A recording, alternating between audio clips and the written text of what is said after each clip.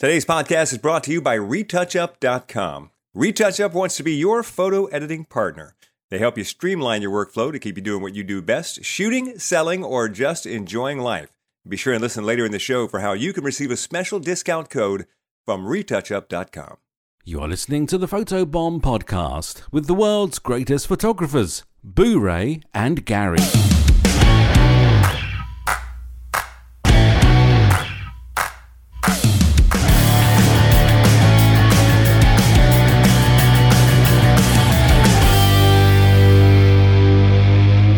Welcome to the Photobomb Podcast. My name is Boo Ray Perry, and joining me as always is Gary Hughes. So I was wearing a mask today. Okay. I took my oldest daughter to the grocery store. And grocery stores are a little tense, but I was proud of my community. A lot of people every single person in the store was wearing a mask when I was in. So that was cool. I had the same thing happen, by the way, at my grocery store. With all the stuff you're seeing online, and then I go to the grocery store, and everyone's wearing a mask, and no one has a problem. Yep, everything's fine. Well, I figure it's one of those situations where everybody raises a stink, and then 2 weeks later it's fine. Right. You know what I mean? It's not that big. It'll be over if everybody just is Right. cool. But anyway, so here's the problem about wearing a mask. I had my daughter with me. She's 5. She has her own little mask. It's floral print. It's cute. So it's like, stay by me. Don't touch anything. You know, the whole 9 yards. She's great. She's a trooper. She was helping me carry stuff.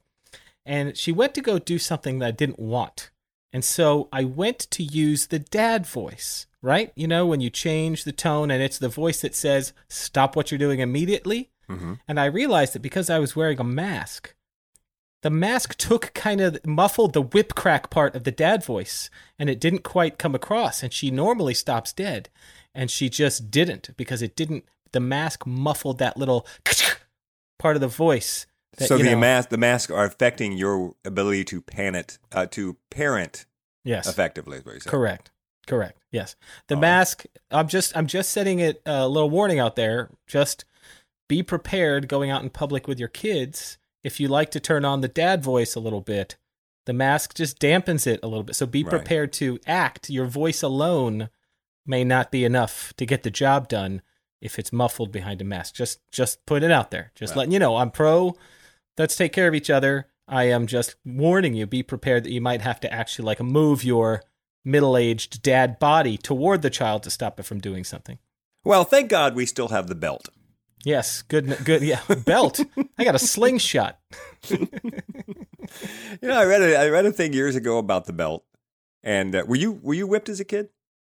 Long story short, mostly the open hand. My dad used to have several methods, more switch-like than belts. So he never hit me with a belt. Okay. I think I was spanked maybe once, and then I grew up in the Deep South, so I was spanked at school. I wasn't spanked at home, but I was spanked at school. Woof. There was a paddle. Can you imagine that now, putting your hands on someone else's kid? Right. And but I read an interesting thing about it years ago that said that, because when people started saying we shouldn't be spanking, there was a generation that said, I was spanked and I turned out fine. And they said Did you that, though? Did you really? Did you though? Because you're advocating for corporal punishment against children. Did you? Did you really? Like the Louis C.K. bit was the where he said, "Why are your children the only ones you're legally allowed to hit?" Like they're the only person on earth you're legally allowed to hit. I don't understand that at all. Yeah. So anyway, it was interesting, and it said that in the studies that they had done, and of course it's maybe disproven now, but they said that it wasn't that one of the reasons that spanking doesn't seem to have made everybody crazy in the past, and now it seems to be really traumatizing, is that in the past everyone got spanked.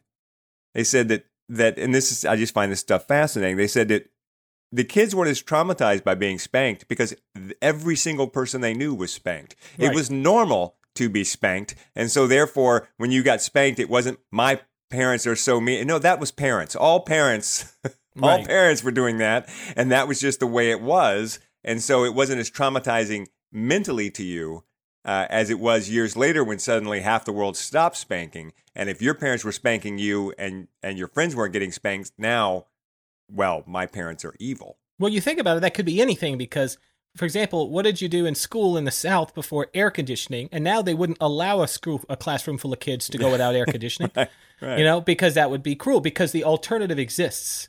Now, Right, there right. is an alternative that exists, a reasonable alternative to there is a better way. And Oh, so that's the absolutely. way that people do it now, you know? Yeah, I'm certainly not advocating for spanking, but I did think that it was interesting because I wondered about that because people would always say, I was spanked. Everybody was spanked when I was growing up and it wasn't a problem. And I'm like, okay, you're kind of right about that. You're kind of right about that. And why is that? And they say, well, because everyone was getting spanked. And when you think about it, that applies to so many things, not just the air conditioning thing, but it applies to women and the advances that women have made and how it used to be, women all stayed at home with the kids and didn't work. And they were perfectly fine with that because everyone did it. And then once women started realizing, I can go out and do other things, suddenly there was a shift and it became, what? Why should I stay home? I don't have to do this. I can do other things. And so many things work that way. Yes, and that is again, it's a terrible, terrible argument to make that because we know better now, we know more now. Yes. We live in a different world now. But there are people who would I do know a guy who really honestly believes still today, and not an old guy, who, believes that society is falling apart because women work. Really? I thought you were going to say. I thought you were going to say he really believes that your kids need to be spanked, but no, he thinks because women work. I know. I live in the South still, man. I have lots of friends who believe that spanking is the only way to rear a child. And here's my argument to that is, although I have definitely wanted to throttle my children many times, I've got to ask myself this question. At what point does my 2-year-old have me painted into such a corner intellectually and into such a situation that my only recourse is to hit them? Yeah. Like, I don't understand it. And then just the border of like, most of the time when I've had the inclination to hit my kids is because I've been angry. And knowing myself, I'm not the type of parent that's going to hit my kid when I'm calm. So why am I going to hit them when I'm angry? Right. Doesn't make any sense. I'm not going to hit them either way. And now my 5-year-old, if I have a 5-year-old who is, let's say neurotypical, intelligent 5-year-old who has been raised and instructed, if your kid gets to 5 or 6-year-old and you're still having to like pull them into another room and spank them, you're a bad parent. Like, you just are a bad parent. Like, if a clever neurotypical 5 or 6-year-old shouldn't need to get hit at that point. You should be able to talk them off that I'm going to throw a tantrum ledge, or even let them throw a tantrum. Why do you have to hit them? And I'm sure that there are dozens of people listening who would disagree, and that's cool. You can hit your kids all you want. Don't hit my kids. I won't hit my kids. My kids are fine. But like, we know that you don't have to do that anymore. Like, we know that babies can communicate, because in the 80s, some people started to try and teach babies sign language, and they learned it.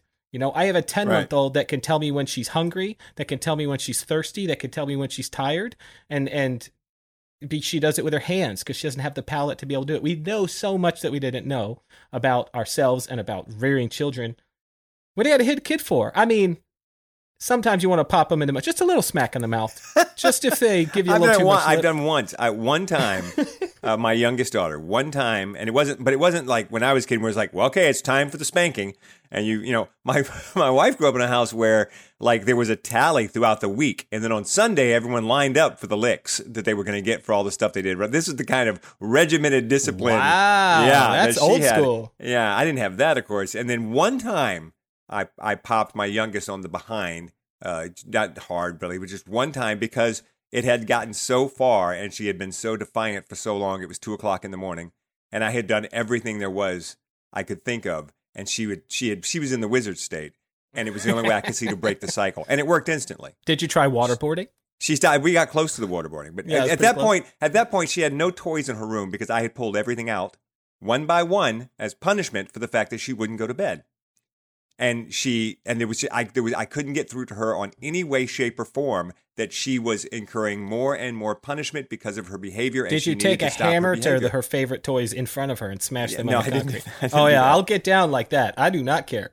and finally, I just gave her a little, just not hard, just a little pop, and she stopped instantly. And she goes, "You hit me," and I said, "Yes, because you are not listening to what I'm saying. You must get in that bed," and she did, and she went to sleep. And I still, to this day, feel horrible about it. Yeah. But at the same time, it worked. Yeah. Hey, I mean, I'm not saying that it doesn't work. That's not what I'm saying. I'm just saying that, like, yeah, you can also build a house without power tools if you really want to, you know, but like but whatever, man, like, do your thing within the bounds of the law. I just don't dig it. Cause let me tell you something about kids. If you have a 7-8-year-old kid and you're spanking them, I promise you this, they're probably faking that it hurts by that point. Like they like by the time I was 7, and I got spanked probably every day for about 2 or 3 years. I would say most days I got a spanking because I was, a wild kid. But see, the spanking wasn't working. I was just getting hit a lot. But at that point, I just became used to getting hit, and I would just cry because I was used to crying. It became the syntax of it just became, this is the program. Dad comes home from work. Big sister tattles on something that I did. I get a spanking, and then once it's over, I go out and play, But after a while, when my dad remarried, my stepmom, smart woman, she figured really quickly, Gary does not give a crap about being spanked. So she would do the worst. She would go, Gary is not allowed to play outside. Gary. Right. Yeah. Well, most kids will tell you, if given a choice, do you want a spanking or do you want to be grounded for a week? They'll take the spanking every time. My older brother would be grounded for a month before he would take a spanking. Well, see, that would have been me because I was such a huge wimp. There was just no way I was going to endure any physical pain. My brother would be like, I get to stay inside for a whole month? Yay. Hey, speaking of taking your kids for physical pain, this morning I took Samantha to the DMV, and she passed her driver's test. Oh, boy. Yeah, so we have a driver in the, and let me tell you what a nightmare that was. Not so much the DMV, but the 2-week-long build-up to going to the DMV and my daughter's total mental breakdown of anxiety that she might fail this test. You forget what it's like when you're going to take your driver's test. I mean, the SATs do not put as much pressure on her as this test did. Well, this is the key to her whole social universe. Right, and also because of COVID right now, if you fail it and you have to retake it, it's like 3 months before you can get in. Right. So it's a huge setback. Now you're going into school. You're starting school and you can't drive. She's a clever girl. The only thing that would ruin it for her is nerves. If she wouldn't pass the test, it'd be because she was nervous. A little trouble with the parking. Yeah, well, who doesn't? She took the test at school and she passed everything, and at the very end, backing out, she just touched the cone, and the guy was like, I have to fail you. If you touch one of the cones, I have to fail. It was the only thing she failed. And so today we had practiced it relentlessly, and then we got there early because we were the first ones. We got there early, and they had the cones set up in the parking lot where you have to park. So I'm like, there you go. Just keep parking. Just park in, pull out, park in, pull out, park in, pull out. And so when the guy finally came out to give her the test, he was like, yeah, I saw you out here practicing, so you don't have to do the parking. Oh, nice. But I mean, he made her park. When she came back in the parking lot, he had to park into an actual parking space between two cars, which I think is easier than parking between cones, to be honest, because you're less likely to hit a car than you are an orange cone. Okay, and how did you do on the back-end parking portion of the test? They didn't make her back-end park. Yeah, that's right. That's why, because it's stupid. That's why. That's right. What was shocking, though, was that in Hillsborough County, they don't get in the car and ride around with you right now. They've got the restrictions down, so they make you take the test. And you drive around this parking lot, and they watch you, they observe, and they're talking to you on the phone. And she thought that that's what it was going to be, but we went to Pasco County up the road for the test. And so when he comes out, he's like, okay, he says to me, okay, you can hop out of the car. And I hop out of the car, and he gets in. My daughter's eyes are like, what? I didn't realize he was going to be, riding with me. And so then off they go for 25 minutes and she almost failed too. You know why? She lost about 23 points for failure to use her signal. She didn't use her turn signal, I don't think, the whole time she was out there. Rookie mistake, man. Yeah, rookie mistake. Signal. Did she take it in your car? No. My giant monster truck? No. My wife's little roller skate car. Oh, okay, cool. Yeah, well, hey, congratulations, Sam. In case your dad's forcing you to listen to this in the car. Oh, that's not going to happen anymore. You have your own driver's license. That's right. So and once again, DMV, a joy to visit. I'm telling you, man, they've did at least in Orange County, and I guess out by you, they have got the system down. A generation of comedians have lost what has been a classic sense of comedy in the hellish planetscape that is the DMV, because it just isn't anymore. You get your little tag, they call your number, you go up, they take care of you. We were there for an hour and a half. She did her thing, and while I was there, was like, hey, you know what? I need to get my new address on my license since I've lived at this address for 5 years and still have my home one. You're supposed to do that in the first 10 days. Yeah, and so so I did that while I was there too, because we just happened to have the documents we needed. So we were there an hour and a half. She got her driver's license, and I renewed my license with my new thing, got my picture and everything in an hour and a half. That's great. Well, the DMV is like the bell curve for miserable experiences. Yes. And now it's that and the dentist. Like literally they're two things that, and I think now maybe the new bell curve for this generation is going to be having to go physically to the cell phone store. That will be the new miserable experience. That's got to be it. Let's spitball that for a second. Let's think it through. Is there a place other than the cell phone store? Is there a place that's worse than the, because it used to be, you're right, it was the DMV. That was a high watermark for the worst experience you could have in terms of any sort of a retail experience. And now I would say cell phone store. Is there anything else we can think of? All right, so let's think about it this way. In terms of, let's say, causes of death in the world, right? The number one cause of death, like 150 years ago, was tuberculosis, right? Now that's totally under control. In fact, we've eliminated as a society the first 25 causes of death in the last 150 years, to where heart disease wasn't even in the top 100 or top 50, and now it's like you didn't live long enough to have heart disease. Right? Yeah, exactly. And so let's look in terms of that way. As a society, technology is eliminating all these unpleasant experiences. Going to the grocery store, you don't have to do that anymore. Going clothes shopping, you don't even have to do that. You can just open up Amazon, put the things you want in your cart, and your mom can approve it and buy it for you. Even buying school clothes, like whatever you want, like any experience. Here's the one that still sucks. The airport has now moved to the top. The airport is still largely pretty crappy. The only major innovation in airport technology that's made life easier for some people is the airlines that choose to have pre-boarding or pre-booking online, pre-check-in, and then the having your boarding pass on your phone. And that's only slightly more convenient than printing out a boarding pass from a kiosk, but it's still miserable. They have Yeah, I agree. Yeah, when I was about to say, no, it's not so bad. It's not so bad, but it's still worse than it used to be. If you are a single traveler with no luggage to check, and you are pretty good about being punctual, and there's no major delays, the airport, and you have pre-check or global entry, the airport is better than it's ever been.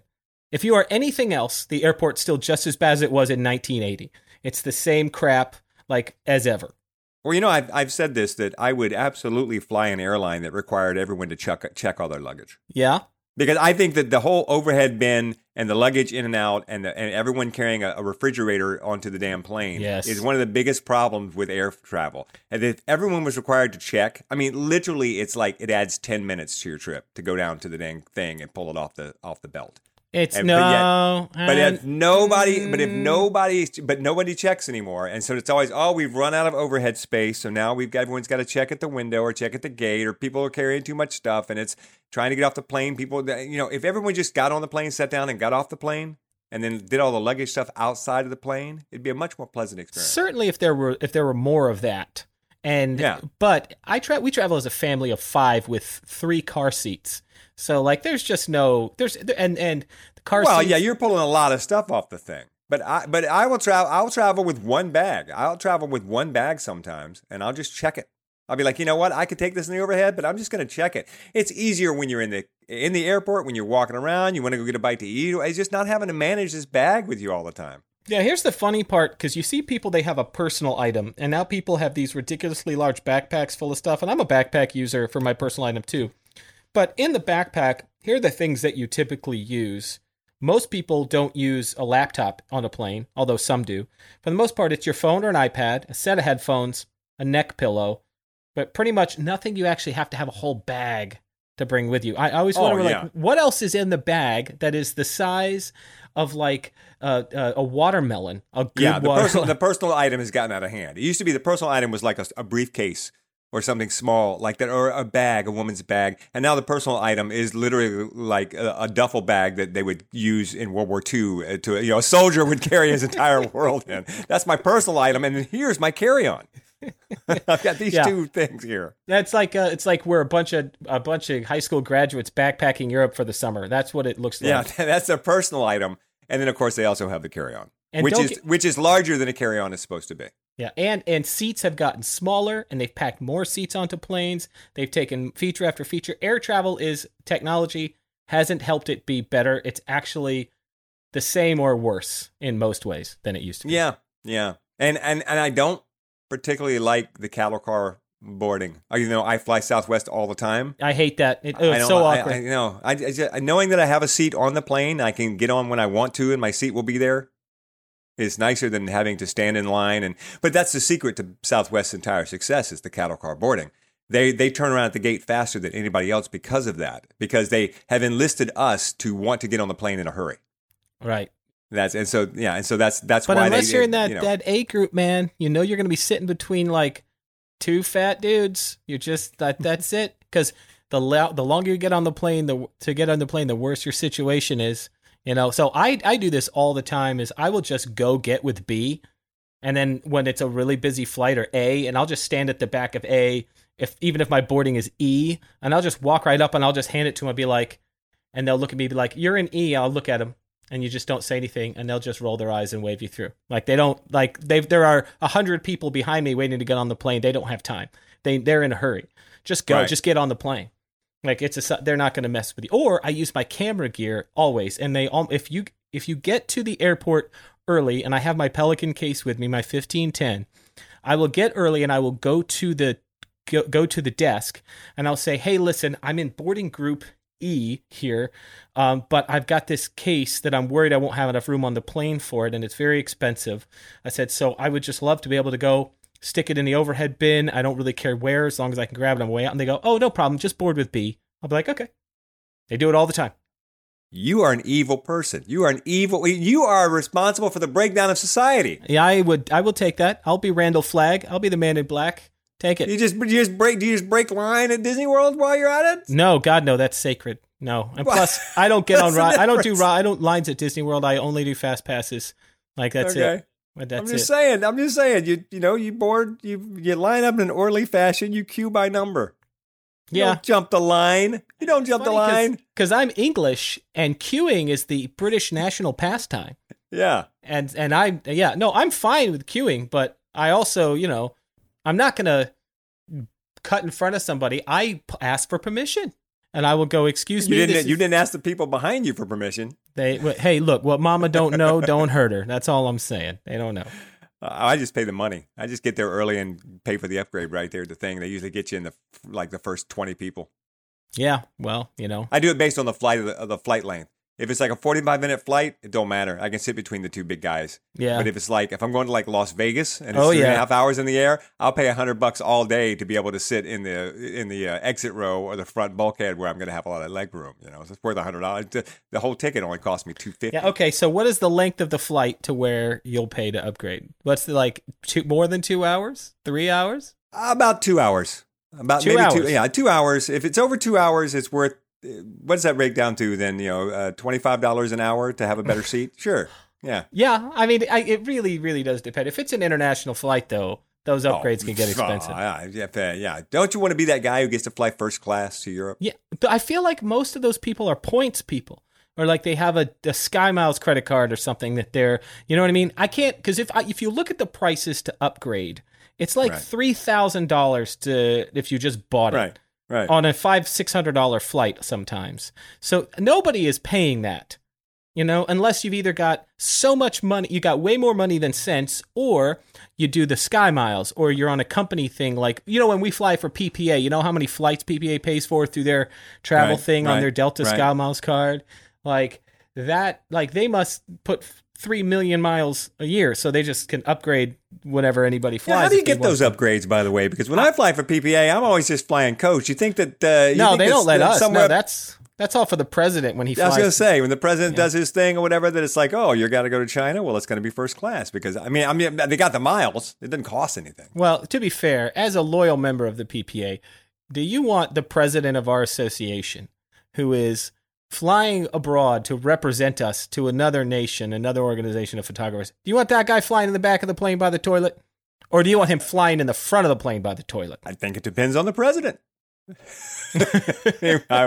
We've known some. We've known some good ones. We've known some that I'd prefer to be, in luggage. Yeah. Okay. Fair. No, listen. Like I said, I'm sure that you're right. They have so many miles that I would hope that they would use those miles for that. I would, if I'm just thinking that's why I can't imagine people paying $3,000-$4,000 for an upgrade for a flight. Right. I agree with you. I think most everyone that you see riding up front they didn't actually shell out any money for it. It's all because of miles. But you got to spend so much money with them or on a credit card or whatever. And how many different points, reward systems are there on one airline? It's and now we're going to board our gold Sapphire members, right, and then our Super Plus members, and now our Super Duper Sapphire Diamond, Double Triple Diamond, and Quadruple Diamond members can now board, and members of the military and our Quintuple Platinum members can now board the plane. And you're I don't know, they must have a lot of credit cards, but I feel like those people are just paying all of their bills with a Delta card or whatever. Yeah, and I still don't think it's worth it. People say, "Oh, it's worth it because I get the miles and then I can get the upgrade." But if you look at it and you're like, how much money do you have to put on that credit card to get that upgrade? And what's the value of that upgrade? I did that math. Of course, I did that math. And then I compared it. To simply having all of all of that stuff go to my Amazon upgrade thing. And I was like, no, it works. I have $2,000 right now in credit in my Amazon account because my Amexes are all tied to it. And every time I spend any money on anything, I use my Amex. And so it goes to Amazon. So every year Christmas is free. And it's I could be getting the miles and upgrading my flights, but then I'm tied into that's my upgrade. That's my upgrade for using a credit card. That's my thing as I get the flight. Or over here, my thing could be anything that Amazon sells. Which is, and I'm everything. I like the versatility of being able to use my buying power to purchase anything I want with it, as opposed to having to use it on a Delta flight that's not a blackout date within these. You know what I mean? Yeah, absolutely. No, we how much I travel, and typically, not right now, but typically I travel, my family travels. We do quite a lot of traveling, and we have looked into all of the reward point systems and sticking with one airline, because that's the advice you get: pick one airline and just use them and get one of their credit cards or whatever. And Julie is so good at finding deals on flights, and we've done the math. It's we have saved so much money by just not being loyal to an airline. If you add up the money we've saved on flights and then the benefit that we'd have gotten from being part of a program and having to pay extra for those flights just to stick with one airline versus the points that you get in rewards. Right. It's either a wash or we're doing better. It's very close to even, but we're still saving money doing it the other way. It's just you would get some of the perks, like riding up front with the president of something. All right, today is a very big day in the news. So are you ready? Big. We're ready. Right. It's time for Photography News. Photography News. Photography News, as always, brought to you by the good folks at retouchup.com. I just got a package in, some senior portraits that I did for a school. They just arrived today, in fact. Opened them up, checked them out. They look fantastic. They look beautiful from my lab. But all of the retouching done by retouchup.com. And what did you do with your free time while those were being retouched by someone else? I researched what was better, to have a credit card that was miles or to have a credit card that was tied to my Amazon account. So not only did you save a bunch of time, that you saved a bunch of money in the research you accomplished in that time by using retouchup.com. That's right. That's actually a lie. What I did was I watched season 3 of The Expanse. Oh, okay, good. So you're finally watching The Expanse. So I am watching The Expanse. So yes. retouchup.com has finally freed you up to watch this show that I've been trying to get you to watch for 4 or 5 years. And now you watch it because of retouchup.com. Yes. It absolutely has freed up time for me. I fought it, Gary. I fought it when you started doing it. I fought it. And I was like, no. And then they got me because it was just so easy and so inexpensive that I couldn't justify it anymore. Right. It's about making decisions as a business owner and not as an artist. You know what I mean? It's we want to hold on the control to our art so tightly, and that we can artist ourselves out of a profit if we're not careful. And so I really do believe that you can find a place for outsourcing like this in your business. For example, let's say you want to do the final hand retouching on your own for whatever the client orders. But for photographers who do all this retouching just on the proofs, just to show the proofs to the client in an in-person sales session, you could outsource the proof retouching and let that be your sort of like get it up to presentation level for a sales session. Right. And then when the client orders something, if you want to do that yourself, I mean, there's a way to fit this in where you will save money, time, and actually become an entrepreneur who sells photography rather than an artist who's struggling to make a living. RetouchUp.com is the key. Go to RetouchUp.com, sign up for a new account, and when it asks you how you heard about them, be sure and put Photobomb Podcast so that they know you came from us. Then that would be good because then they'll keep sponsoring us. Yes, that would be lovely. We would love that. All right, so what's the big photography news? I mean, I know what the big photography news is, but I have purposely stayed away from this today. I was at the DMV and you were texting it to me. Yes. And I purposely stayed away from it because I wanted to get it fresh from you, somebody who was neck deep in it this morning. Well, first of all, before we start the photography news, we're going to lead with the big story, guys, I promise. But I do want to say we've gotten a little bit of personal photography news. One of our listeners, Don Chambly, wrote to us to let us know that he just passed his certified professional photographer exam and the image submission. So now he is officially a certified professional photographer. So shout out to you, Don. Congratulations. Way to stick with it, man. Good job. We appreciate you listening for so many years and are proud of you and your accomplishments. Now, moving forward. By the way, don't message in every good thing that happens to you. You know, you got to Don's put in a lot of years listening to this show. So, I mean, if you want us to say happy birthday to your wife or something, you have to be at least a 2-3 year listener. Right. No, I would say that if you get your CPP or you get like your master's or your master artist or your master wedding, that we'd give you a shout out on the show for that, wouldn't we? Okay, fine. Yeah, we would. But not because it's your birthday. No. Although happy birthday for those of you whose birthday it is. Yeah, happy birthday to you. We'll say it once and for all That's time. It. Happy birthday, everyone, ever.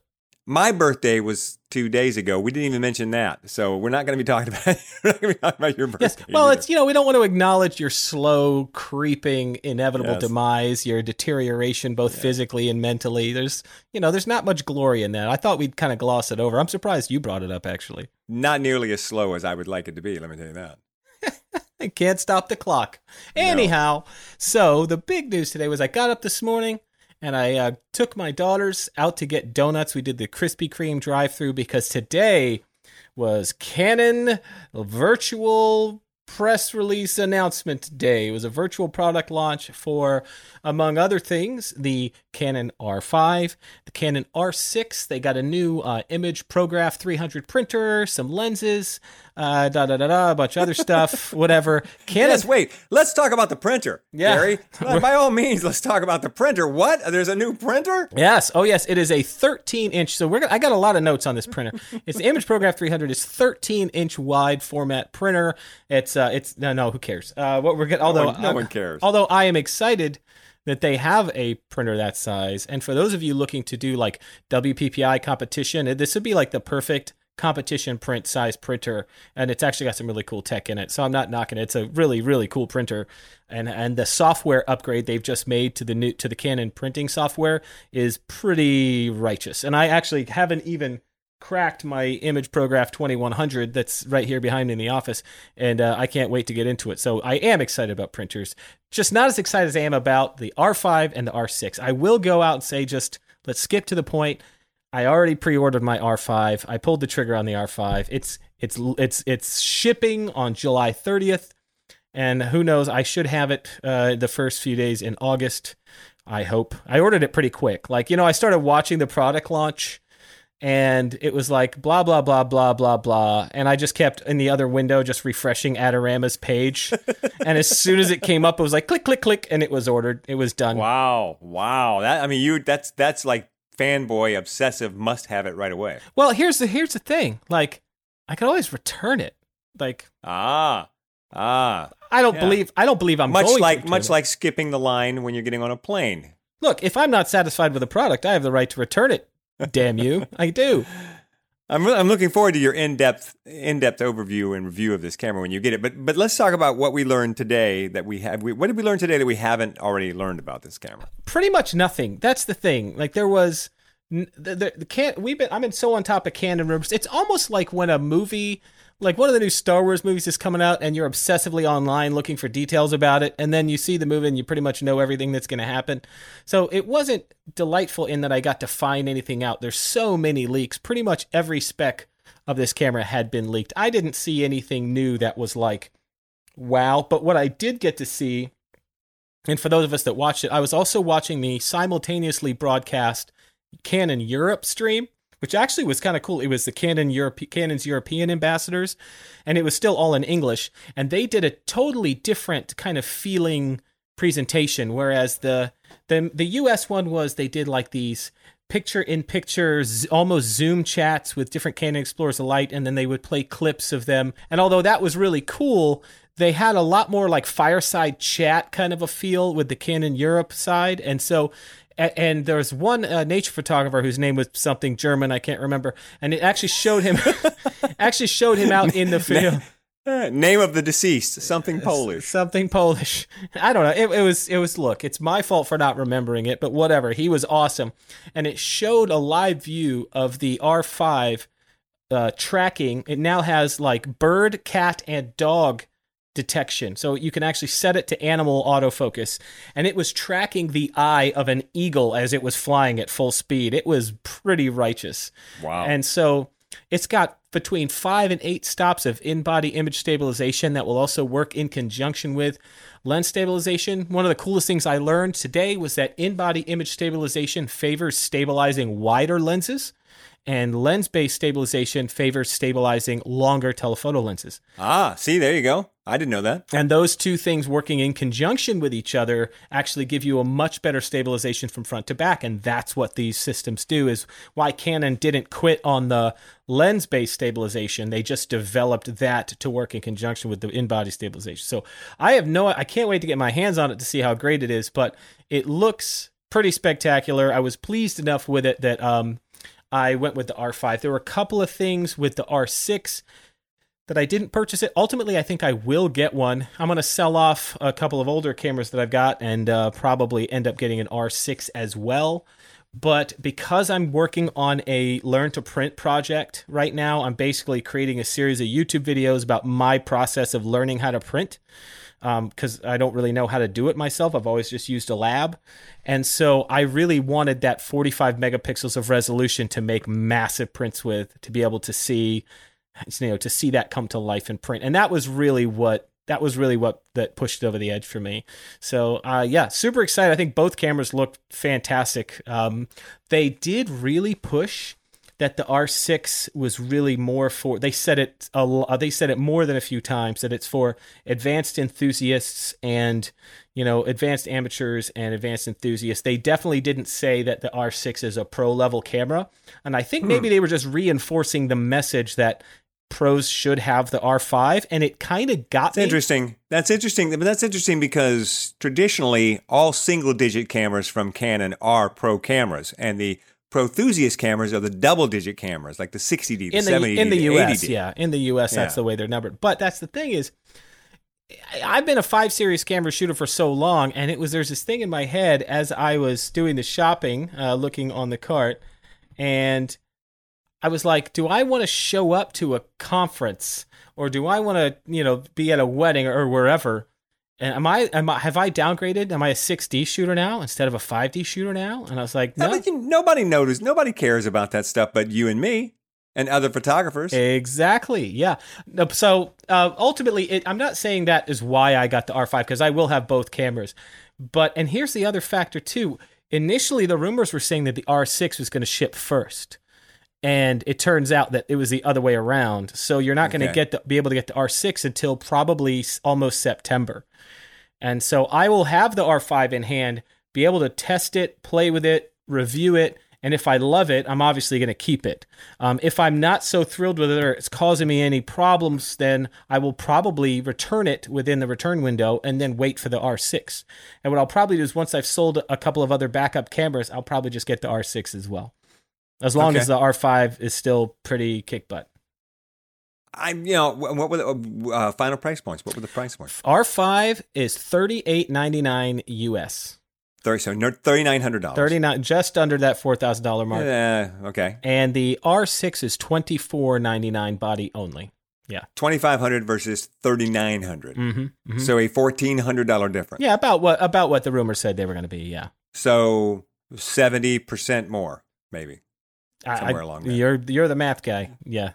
Okay. That's a substantial jump between those two cameras. Mm-hmm. And there has to be a substantial jump, or otherwise everyone would just get the R5. Correct.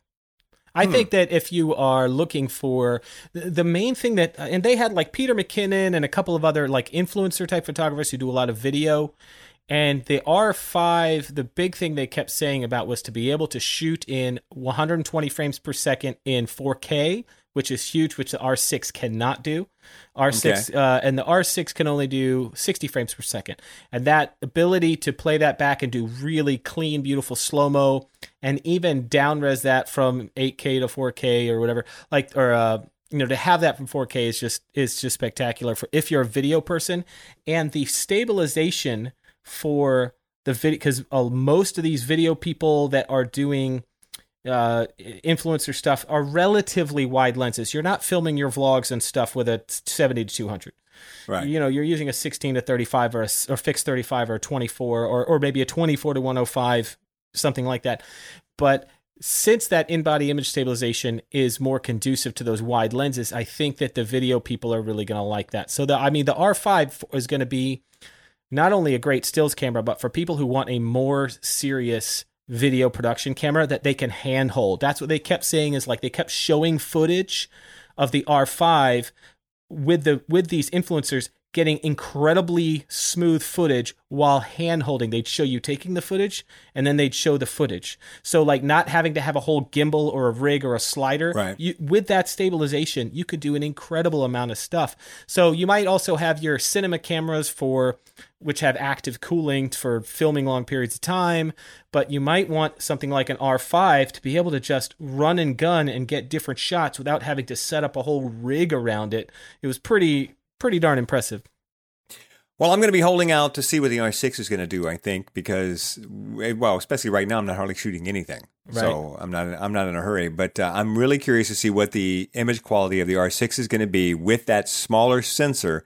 Are we going to get a better dynamic range or a better low light performance because we are using 20 megapixels instead of 45 or whatever? Well, DP Review has already started posting stuff because they had one, I think, that they've been a pre-production model they've been playing with. So within the next week or two, there's going to every single review site, DP Review, DxOMark, everybody's going to get their hands on this thing and be releasing these types of numbers for the people that are like you that are really into it. I'm not so sold on the idea that the 20 megapixel will have a much better dynamic range. I'm not really sure if that's accurate. But what I did see was they had Roberto Valenzuela on the broadcast, and one of the things they purposely did was he printed out like a 50-inch by 30-inch print from his photographs with the R6, and he was sitting in front of it. And he's like, he said, I was concerned about I know these are all Canon explorers of light and Canon ambassadors, all people who Canon pays, so I'm not an idiot. Right, but it was interesting how they chose to address that in that broadcast, because they knew that the 20 megapixels were what people were worried about. And so they, he printed up this massive print that he was sitting in front of. He's like, you can see every detail and everything. He's like, the quality of this image sensor is great. And it is, in fact, the same base sensor and the same Digic X processor as the 1DX Mark III, their flagship camera. So even if it's not the amount of megapixels that you want as far as having that high megapixel camera, it still takes incredible photos. So I'm pretty stoked about both, and I will. Well, I can tell you're stoked. You were clicking on the thing before you. It's done, sold. So we're like to announce today. I'm buying it. Yeah, I asked myself, are you buying one of these? The answer is yes. So it's like, okay, which one do you really want? I go, I really want the R5. And interestingly enough, and this is not an Adorama commercial at all, but they just started offering recently a credit card called the Adorama Edge. And it's actually pretty cool. Anything you purchase over $800 is 12 months special financing, which is basically 12 equal payments with zero interest. And so you can buy something and pay for it that way. Or they also have 5% off any purchase. So you get to choose which one, and it's all built in. If you're logged into Adorama, you can just click, put this on my card or whatever. I do not recommend that you buy something on credit that you do not have the money to purchase with cash.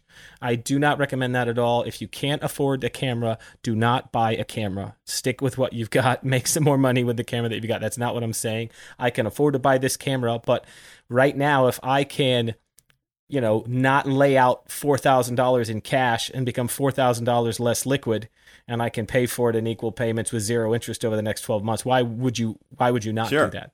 Yeah, so anyway, just as an aside, if you've got good credit and you've got the money and you want to give yourself a little breathing room, you do have that option. And it took 30 seconds to apply and get the card, and it's automatically built into your account when you go to check out and pay. And that's just, I was like, yeah, I'll do that. So, and I figured I'll buy any lenses and accessories from my local camera store, because I always like to support them because they're awesome too. There was another camera that I read about today in the news, and was excited and then immediately crestfallen to read about this camera, because I have talked about someone needs to do this, and now someone is doing it. Oh, this is a story where you became vindicated because of your visionary. Yes, it's called the Pixie, right? It's called the Pixie, and it's available for pre-order. This is a rangefinder camera, about the size of my Fuji X100F. Rangefinder camera. It has no view screen on it, so you can't preview pictures. It does not accept any cards whatsoever. It has either a 4 megabyte or an 8 megabyte built-in hard drive. Gigabyte, and, right? Not megabyte. I'm sorry, gigabyte hard drive. 4 or 8, and a 12 megabyte sensor, APS-C, and it must be connected to your phone in order to work for you. And I've made this prediction. I said, when are we going to reach the point where you just buy a camera, and the camera is really just the lens and the sensor, and your phone is the computer that runs the camera? If I had the patience and gave a crap enough, I would go back to the episode where we've mentioned this, and I would play that clip right now.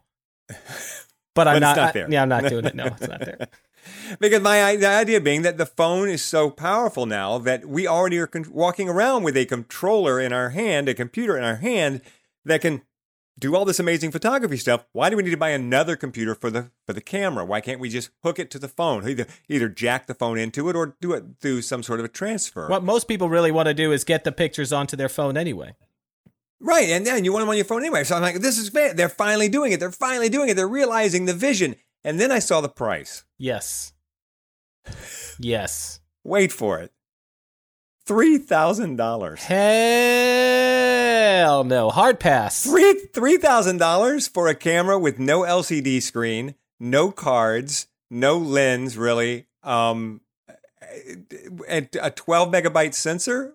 Why is it $3,000?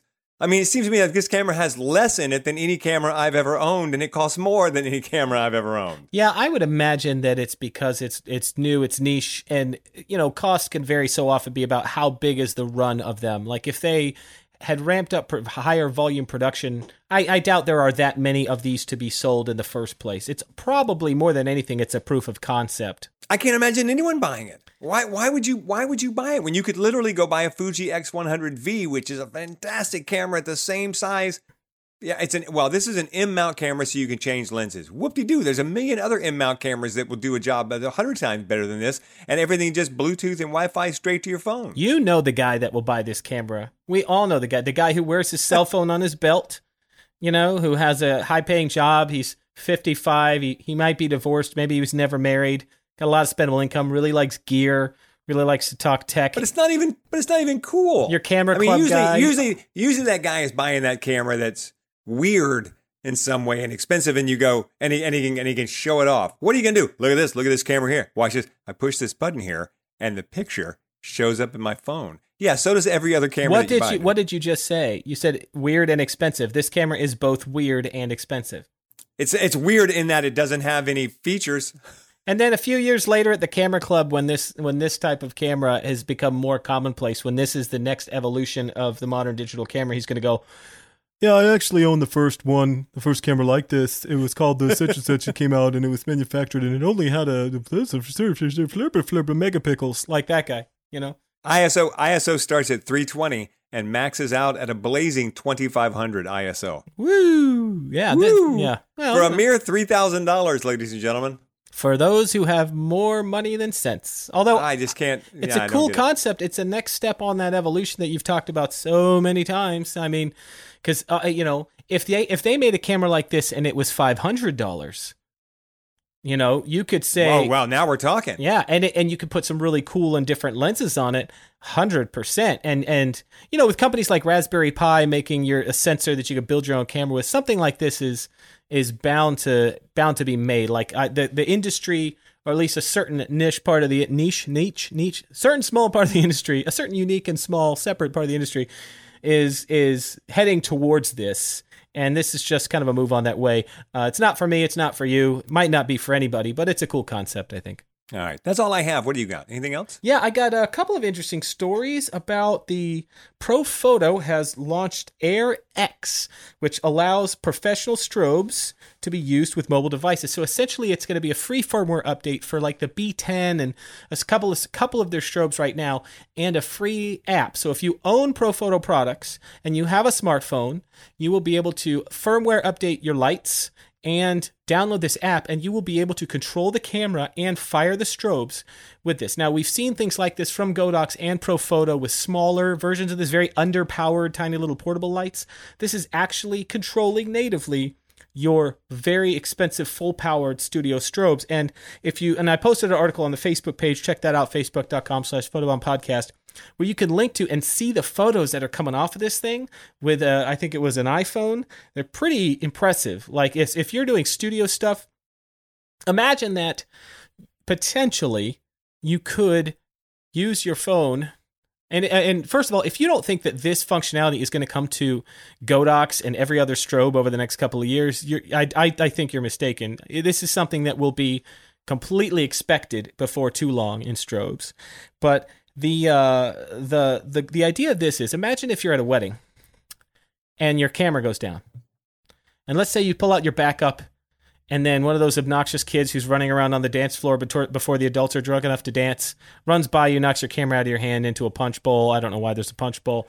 And Okay. and then it dies. Never seen a punch bowl in my life at a wedding, but okay. I don't know what kind of weddings you're going to, buddy. How are you supposed to spike the punch if there's no bowl? Conceivably, if you're at a wedding or at a portrait session, your camera could be your phone could be a viable backup if you could control strobes with it. Think about that. You could you could shoot family formals outside the church on your phone. You could shoot wedding reception dancing pictures with your phone. Absolutely, with something like this. Right. As an emergency backup. Yeah, that's what I mean. I would be, in certain situations, it could work as a backup. And in other situations, like, I guarantee you're going to start to see magazine covers and articles and other stuff. They're already getting stuff like that shot with phones. Like, I mean, with phones getting better, their sensors getting better, and now the ability to make sure that your phone is shooting at the lowest possible ISO and also lighting it properly with strobes. Like, you can get this could get pretty interesting. Although, here's the thing that I don't get. This is where the disconnect is. You're going to live in a world where, to save weight, you're going to bring your phone as your camera, but you're also going to bring a bunch of big Profoto strobes with you. So right now it feels kind of gimmicky, but it also feels inevitable and feels like there's some cool potential here. Like, imagine if you could control your 8200 Pros or something at a wedding reception with your phone. That would be kind of neat to be able to do that. Right. You know? Right. Well, okay. Yeah. To be able to control them, not just to use them with your phone, but also just to control them with your phone, turn them up and down. But you can do that with the transmitter. Well, okay, so here's a good example. What if you're at a wedding reception, you've got most of everything covered, and then you want to take some quick pictures with your phone and share them on your social media? So you could still get the fully lit room that you've got lit with all your beautiful lights, pop, and then you could post a couple to Instagram straight out of the, that'd be pretty cool. But doesn't the new Canon camera also send images to your phone? It can't. Yeah, they all have that connect now. So you can just send it to your phone with your camera that you just shot. All it does is would eliminate a step. But yeah, right now my first thought was, wow, imagine if you've got your phone and you've got Profoto lights and you're at a wedding or you're out doing a family portrait on the beach or something, it's like you've got an emergency backup now if you've got Profoto lights. That's a pretty slick, you know what I mean? Yeah. My initial thought was big. Yeah, but that's really the only way I see it, though. I can't see anything else where that would be the preferred use of those strobes. No, I would agree with that, but that's where we're at with that. So anyway, also cool quick hit here. GoPro has just released a free app that turns your GoPro Hero 8 into a webcam. So one more company has gone the route of making their cameras into webcams. I thought that was pretty cool. And let's see here. Nikon has officially dropped the master and slave terms, but apparently it has stopped using them quite a while ago. Yeah, Canon stopped using them a couple of years ago, and Nikon, like even further than that, stopped using master and slave. And I think just transmitter and receiver works just fine, doesn't it? CNN did a story about this and listed some terms that were racist in origin that maybe you didn't realize they were racist in origin, and some of them I was and I didn't know that, and then. I thought, me, everything has its own context. Like, for instance, I didn't realize, I never thought about the term that something got sold down the river. Like if, say, I got sold down the river on that one. Well, yeah. They're talking about selling slaves in the Deep South. The river is the Mississippi, and they're talking about selling slaves. All right. That's where that term comes from. I don't use that one. I don't think I've ever used that one, but I've heard it. I've used it maybe once or twice. Maybe. I've heard it, but yeah. I mean, it makes complete sense. And then, but then when the others, like one was they said, well, master bath, master bedroom. Sure. Master bath, master bedroom. Let's get rid of the I've actually heard about that from realtors I've seen on Facebook. And realtors have said, the National Realty Association has said that they're going to stop using that term. They're going to Makes sense. Yeah. But the Masters golf tournament. Ooh. I thought, because when you talk about the word master, it doesn't mean I own someone. It means that I'm a master of my craft or something. That's the way I take the Masters golf tournament. Right. But did the term master of your craft come from that? Well, I looked into it, and it turns out it did not. That referring to someone as a master at something actually predates at least American slavery. And so there's an argument to be made that, the term master, we're both master photographers, Gary. Yes. Yeah. So, but I have I can't speak for other people, but I have never heard a term like master photographer or the Masters golf tournament and in any way associated it with slavery. Yeah. Is the history of why it's called the Masters golf tournament? Does that have a history in slavery? I don't know. I don't think so. I think it's because, you're a master of something. You're the very best at it. A master electrician. That's what I would have thought. Yeah, because I always think everything has to be taken in context. You can't just take a broad brush and paint everything. So that would be an area where I would be like, well, let's take a good look at that before we start saying that we can't. Master bath, okay, that makes sense because it's not called the master bath because it's the best bath. It's called the master bath because it's the bath that goes to the master bedroom, which belongs to the master. Yeah. So those, that's, I think, has a slavery connotation. It is not a bedroom which has achieved a level of competence in a particular craft. Another good example of that is the term peanut gallery. Have you ever heard anyone say, no comments from the peanut gallery? Well, apparently that has to do with way back in the day when blacks were put into a special part of the theater, and it was called the peanut gallery. And that's what it refers to. But I don't think of it that way, because it's also what the area was called that the kids sat in on the Howdy Doody show. And the Howdy Doody show was before my time, but my parents grew up watching the Howdy Doody show. And if you were a kid and you lived in the town where Howdy Doody was filmed, your dream was to be in the peanut gallery. You would go down and actually be on the set of the Howdy Doody show, sitting in the little risers there, and it was called the peanut gallery. And so I would argue that that's a term that's been co-opted and owned by something else now. I don't know of anyone who would hear the term peanut gallery, even my parents' generation, and would think that it had something to do with slavery. Something my mom said a lot when we were kids. So was no comments from the peanut gallery. Yeah. I've had enough. I've had enough out of the peanut gallery. Yeah. Exactly. Exactly. So, but I did find it interesting because you know how much I love diving into this stuff, and I did find it interesting that there were these terms that I didn't realize had those connotations, And then, of course, also the interest of do they still have the connotation? I don't know. And then 3 days later, you woke up shirtless in your front yard in the drainage ditch. Yes. With a whole bunch of knowledge, but you couldn't Yes. remember what had happened. But my bottom line on this stuff is the same as it always is on everything else. Whether or not I think it's offensive really doesn't matter. What really matters is whether or not someone else thinks it's offensive, and if it has some sort of value to me that is so great that I'm willing to defend it, even if you find it offensive. And in almost every case, it doesn't. Yeah, in almost every case, if it's offensive to you, okay, then we'll get rid of it. I'm not going to die on this hill. It's not that important to me. Yeah, I don't care. Like, If they renamed the Masters tournament, I wouldn't be like, oh my God, the Vapors. How could you rename the Masters oh, tournament? heavens to Betsy! Lord to heavens. Okay, a big deal. There's still a bunch of golfers playing golf? Okay, no problem. Yeah. So that's it for photography news. I do have one thing that we got a listener who wrote in that I thought you may want to address this. This is from James. He wrote in, "Hey guys, love the podcast and all of your content. I love the shows that just feel like great friends and great conversation. You guys nail it. BTW, James. Go ahead and write that on a iTunes review. Yes. Which you can do in app, which really helps the show. Anyway, but thank you for that. I have some questions about lighting, but first some background because, frankly, I am in a mood to ramble. I'm an IT professional by trade, and over the last 12 months have begun to take my photography more seriously. I started primarily for automotive and racing, but quickly discovered that I love so many forms of photography, including portraiture. I still deal with the imposter syndrome, don't we all, buddy, and don't often call myself a photographer as it is not my primary trade, but that's a topic for another day. Recently, I've been asked by several people to take some headshots, other portrait work, and some family photos. I am thrilled as I love the idea of creating quality portraits. I often find myself struggling with artificial lighting and had a couple of questions for you. 1, can you point me in the direction of some of your podcasts or other resources or begin digging into mastering portrait lighting? And 2, I'm looking to purchase a kit but become quickly overwhelmed with the choices. As a father of 3, budget is most definitely a factor. I currently have just one speed light and a medium-sized diffuser. What advice do you have? Okay, I'm going to make a suggestion here.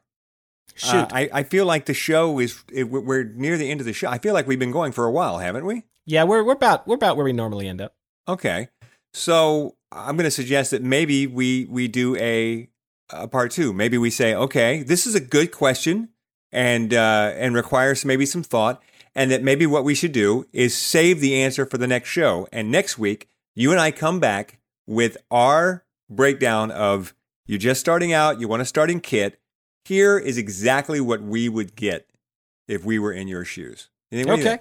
Yeah, all right. Yeah, I'm fine Instead of with just spitballing it, say we'll over the next week, you and I will say, okay, what would I if you were my kid and from what you want to do, here's exactly what I would buy. It'll give the folks something to look forward to. Oh man, I love an episode that ends on a cliffhanger. Okay, so that's what we'll do next week. Remember, All right. because I'll forget. Okay, you know what? This will be one of those things where we completely space it and talk about something else. But And then later, somebody they'll be in the comments on Facebook going, "What happened to the whole kit thing you were supposed to do?" hang on, James, and just a word about the imposter syndrome, man. Don't worry. I don't care how long you've been doing it, how good you are, what you've accomplished. There ain't a single one of us that doesn't feel that sometimes. So hang tight, keep working your program, and we'll have some in-depth answers for you and make it sort of our main topic next week. All right. Don't forget you can find us online. Everything happens on Facebook. Facebook.com/Photobomb Podcast is where all the conversation about the show takes place. You can also go to our website, which is photobombpodcast.com. Gary's website is hughesfioretti.com. It is. Mine is boorayperry.com. And you can email us questions@photobombpodcast.com. We'll see you back here next week. See you later.